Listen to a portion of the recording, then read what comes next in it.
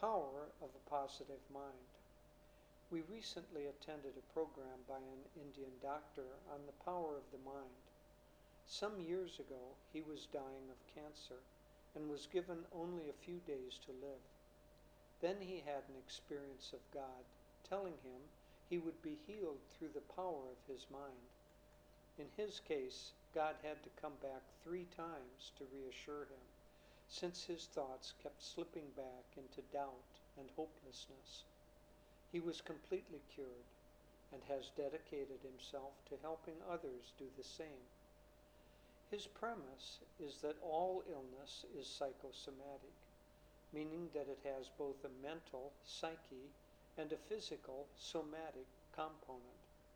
Our thoughts and emotions affect the body through various chemical, electrical, and hormonal pathways. But most healing modalities completely ignore the importance of the mind and emotions, and therefore never address a disease's root cause. He used this example. Suppose your air conditioner, or internal organ, is not functioning well. If the cause of the problem is a lack of energy going through the wires, it will not matter how many parts you replace. The answer is to fix the wiring or mental system, which in turn is connected to the divine power source. This is done by training ourselves to direct the mind to avoid negative thoughts and emotions and replace them with positive ones.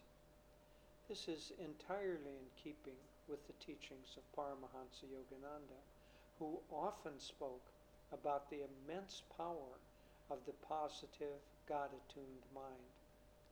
When we tune into God through meditation or other forms of sadhana and turn on the switch of positivity, His intelligent life force flows through us to heal, inspire, magnetize, and transform us. There are many examples of this in Autobiography of a Yogi. One of the most remarkable was the time when Sri Yukteswar's health improved and declined dramatically according to the suggestions of his guru, Lahiri Mahashaya. In the end, Lahiri said, quote, "Really, it has been your thoughts that have made you feel alternately weak and strong.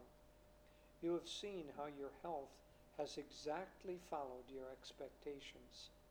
Thought is a force, even as electricity or gravitation. The human mind is a spark of the almighty consciousness of God.